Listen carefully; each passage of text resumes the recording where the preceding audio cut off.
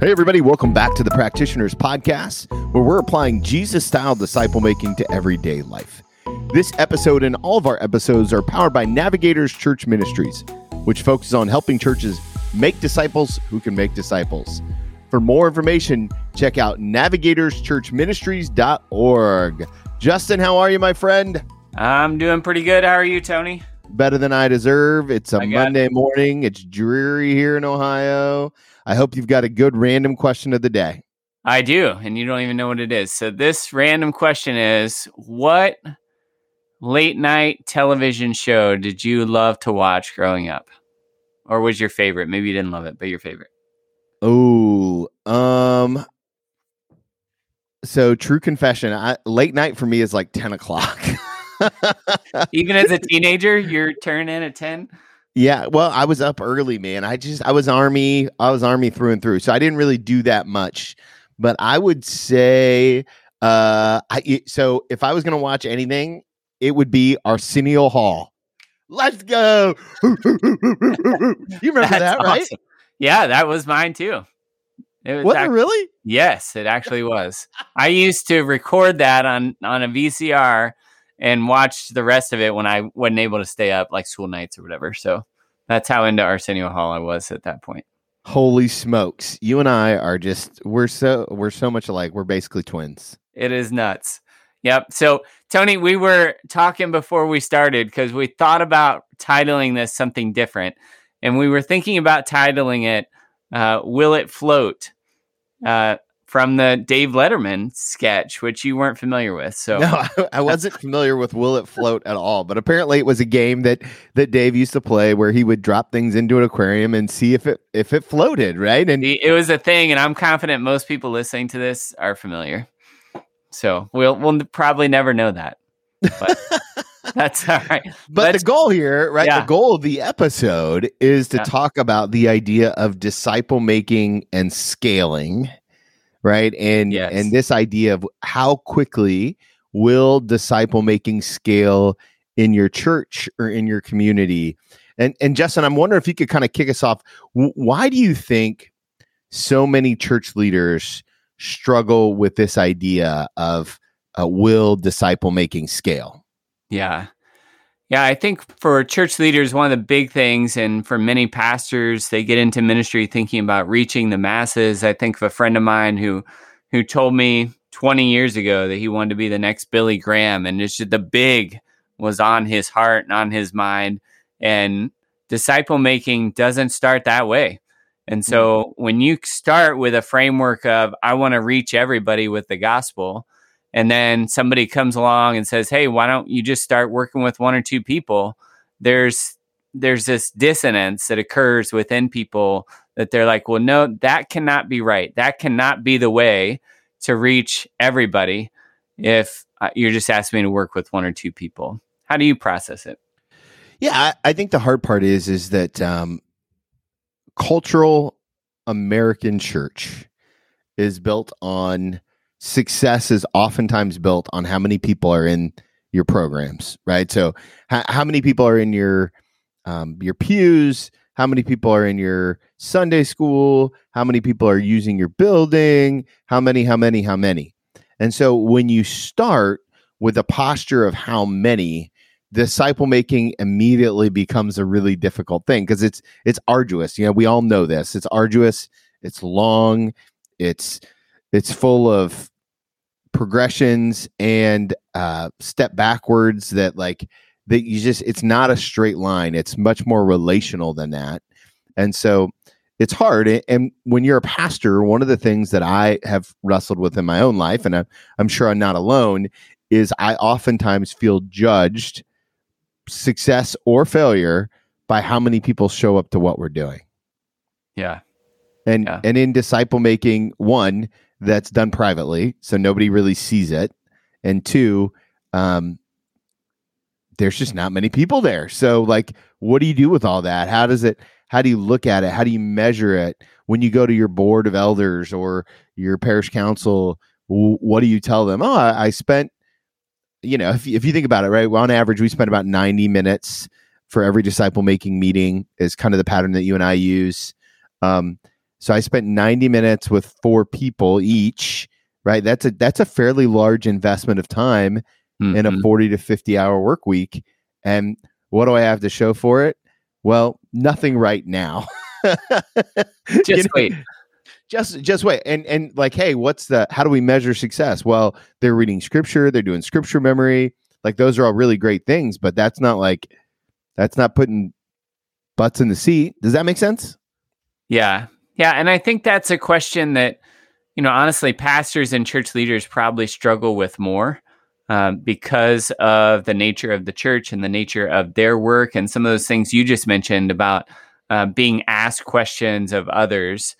But I think at some level, too, the everyday believer starts to think about, well, is this really going to make a difference?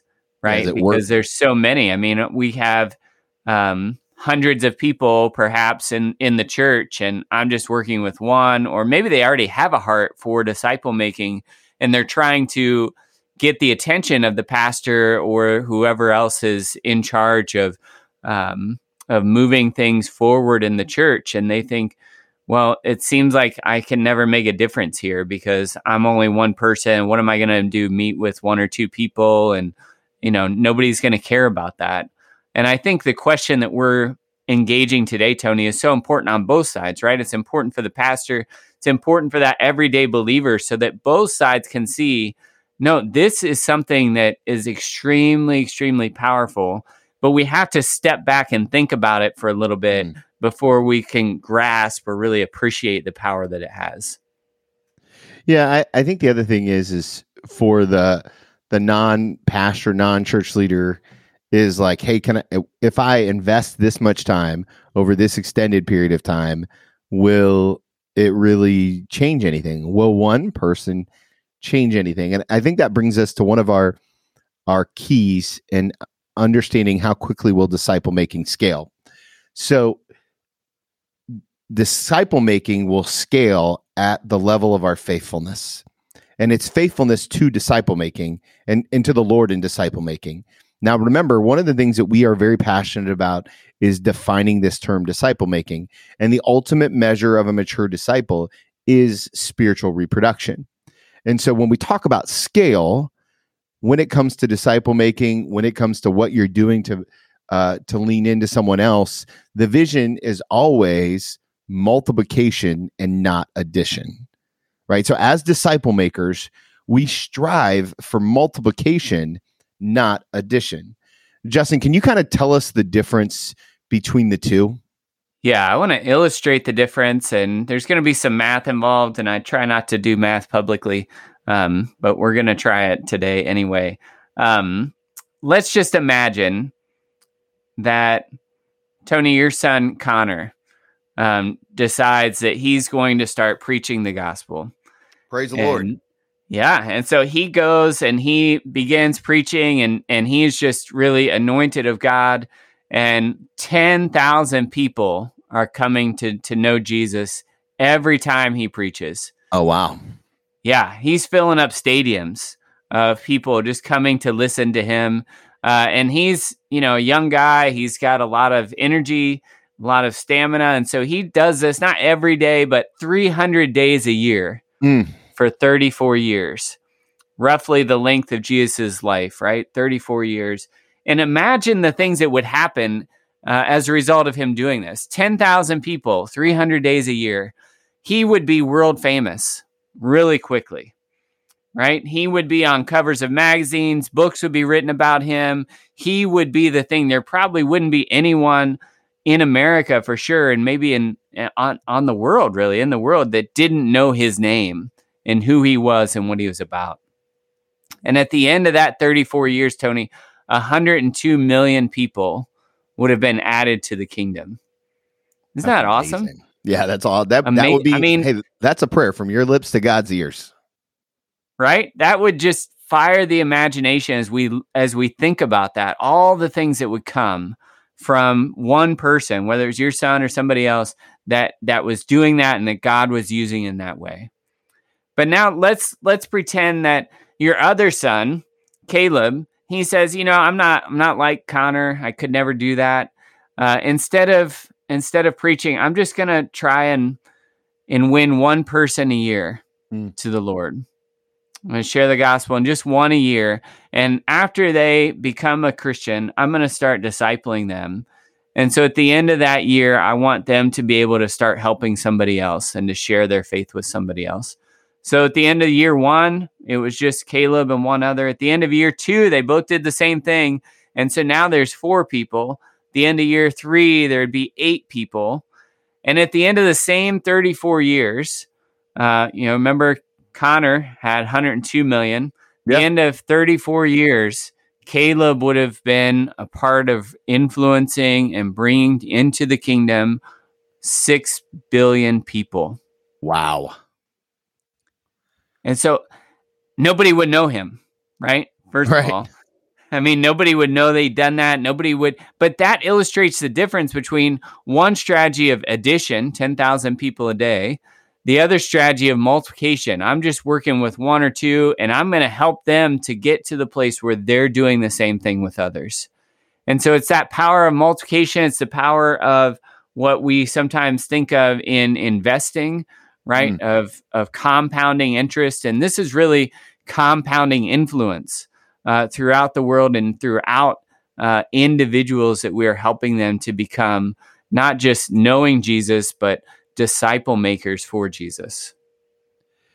Yeah, and I think one of the things that I heard as you said that is an important lesson to pull out here, which is as a disciple maker, we're not trying to do all of the work ourselves, right? Instead, what we're trying to do is we're trying to give authority, the authority that we have in Christ Jesus, we're trying to give that to someone else. So oftentimes when we get into this kind of idea about multiplication versus addition, we're thinking about all the things that I can do, right? I can do this, I can do that. But when you think about disciple making, what we're really trying to wrestle with is what can Jesus do? What can Jesus do through the person that I'm discipling? Because I'm not discipling someone in my image, I'm discipling someone in Jesus's image. So again, and I'm not saying that there's anything wrong with the Connor approach. I'm going to call it that, or what some people call the Billy Graham approach. Evangelism to the masses is great. There's nothing wrong with that. But when someone who's got the gifts and anointing of Billy Graham dies, so does that ministry. And we've seen that. And there's no shame in that. There's no shade in that either, right? Billy Graham was an incredible witness to the faith. But the problem is not everyone can be Billy Graham, but everyone can make a disciple. Yep. No, that's really good. Because even Billy Graham recognized in the midst of his ministry, he recognized that if all he was doing was making converts, it wasn't what God desired. And so he began really some robust efforts and asked people to come help who had more expertise in disciple making, so that after he left a place, there was work that was ongoing with those people who expressed faith in him. Right now, there's something else here, Tony, that we need to factor in. We need to consider, the difference between making a new disciple and working with what we sometimes refer to as orphans. So those disciples who are infants or child believers who have never reproduced, but they've been in church for decades. What do we need to think about in terms of those different types of people in the way that we disciple and the way that scaling happens? Well, I think that there's some important clarifications that as we dive into this next part of this idea about scalability is obviously our goal is to reach new believers. Right. So we're trying to bring people to Christ and teach them how to teach other people to follow Christ. Right. So spiritual reproduction. So one of the things that tends to happen in churches specifically, or communities of believers where everyone is already of like mind, is that when the disciple making vision is given to the community, what will happen is they'll share it amongst each other. So let me give you a really practical example. I was pastoring a church, and I then went in and discipled someone who went to the church. Let's call him Greg. So I discipled Greg, And Greg was in the church, and he was a longtime member of the church. And Greg caught the vision of disciple making. So we know that good disciple making, it's intentional, relational, and reproducible. And I share all those things with Greg. And it was great. Greg has now got the vision of disciple making. He's on fire for disciple making. And then what Greg decides to do is the same thing that I did. And he goes and he decides to disciple Grant. Well, so Grant then is also in the church, and he's been in the church for a really long time. What will eventually happen is everyone in the church will only disciple the other people who are in the church. That's not real multiplication. As a matter of fact, that's not even real addition. What that is lip service to reaching the community, right? So we're not really reaching out. What we're really doing is just staying in. Does that make sense? Yeah, it does. So we're reaching in, but we're also reaching down, right? So we're developing depth in the people who are already there. And I love what you said, that if we're not reaching out, if it doesn't get to the community, it's not Jesus-style disciple making. Right. And that's what we're all about here on this podcast, is we're figuring out, well, how did Jesus do it, and what was his priority, and why did he do it that way? And what he did, and his heart was the nations. His heart was the lost. His heart was moving towards those who were far away from God.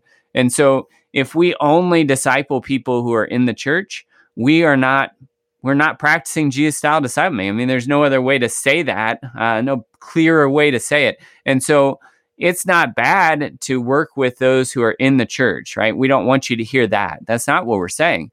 But we're saying is we have to be clear on why we're doing what we're doing. We are making disciples not to make other Christians who are more mature.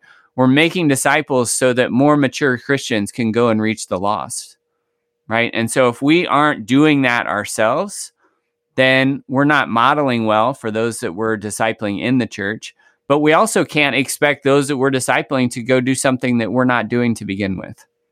Yeah, I think this also goes back to the point that you can't spiritual reproduce with people who are already born. You know what I mean? So if we think about that sense, right? I'm trying to reach people who don't yet know Christ and raise them into maturity. Now, I think as a disciple maker who is in both worlds, I have non-Christian friends and I have Christian friends.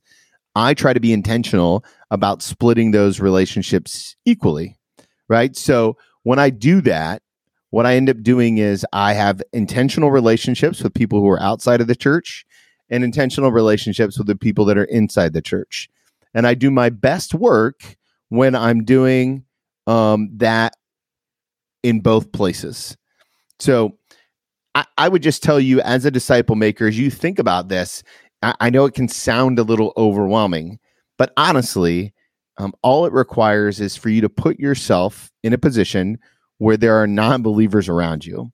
And that's sometimes in the North American church that we don't do well, but will bear much fruit as we think about multiplication over the years. Mm-hmm. Yeah, that's really good, because the other part is, if we are only working with existing disciples, a lot of our tools are aimed for people who are new in the faith, who are just beginning their walk with him. And those people come from the outside. They come from those who don't know Jesus right now. And so then we're just passing tools along that don't apply to anyone that we're actually working with. They apply most directly to people that, we hope to work with, right? And that doesn't really happen if we don't reach the lost. So I think what we're saying, Tony, is that it scales, but it scales best when we multiply, and it scales best when we're out there reaching the lost, because that's the intent of all of it, right? So that's where those two methods, of the method of addition, of preaching and trying to reach the lost as many as you can, and the method of one or two, they come together, and the masses are reached only when those one or two start to reach one or two, right? And so as we're reaching, then we're scaling. I love it. Let me go ahead and take us out of here with our takeaway and action step. We covered a lot of ground today, but this is an important idea. And so your takeaway: disciple making will always scale to the level of our faithfulness. Disciple making will always scale to the level of our faithfulness.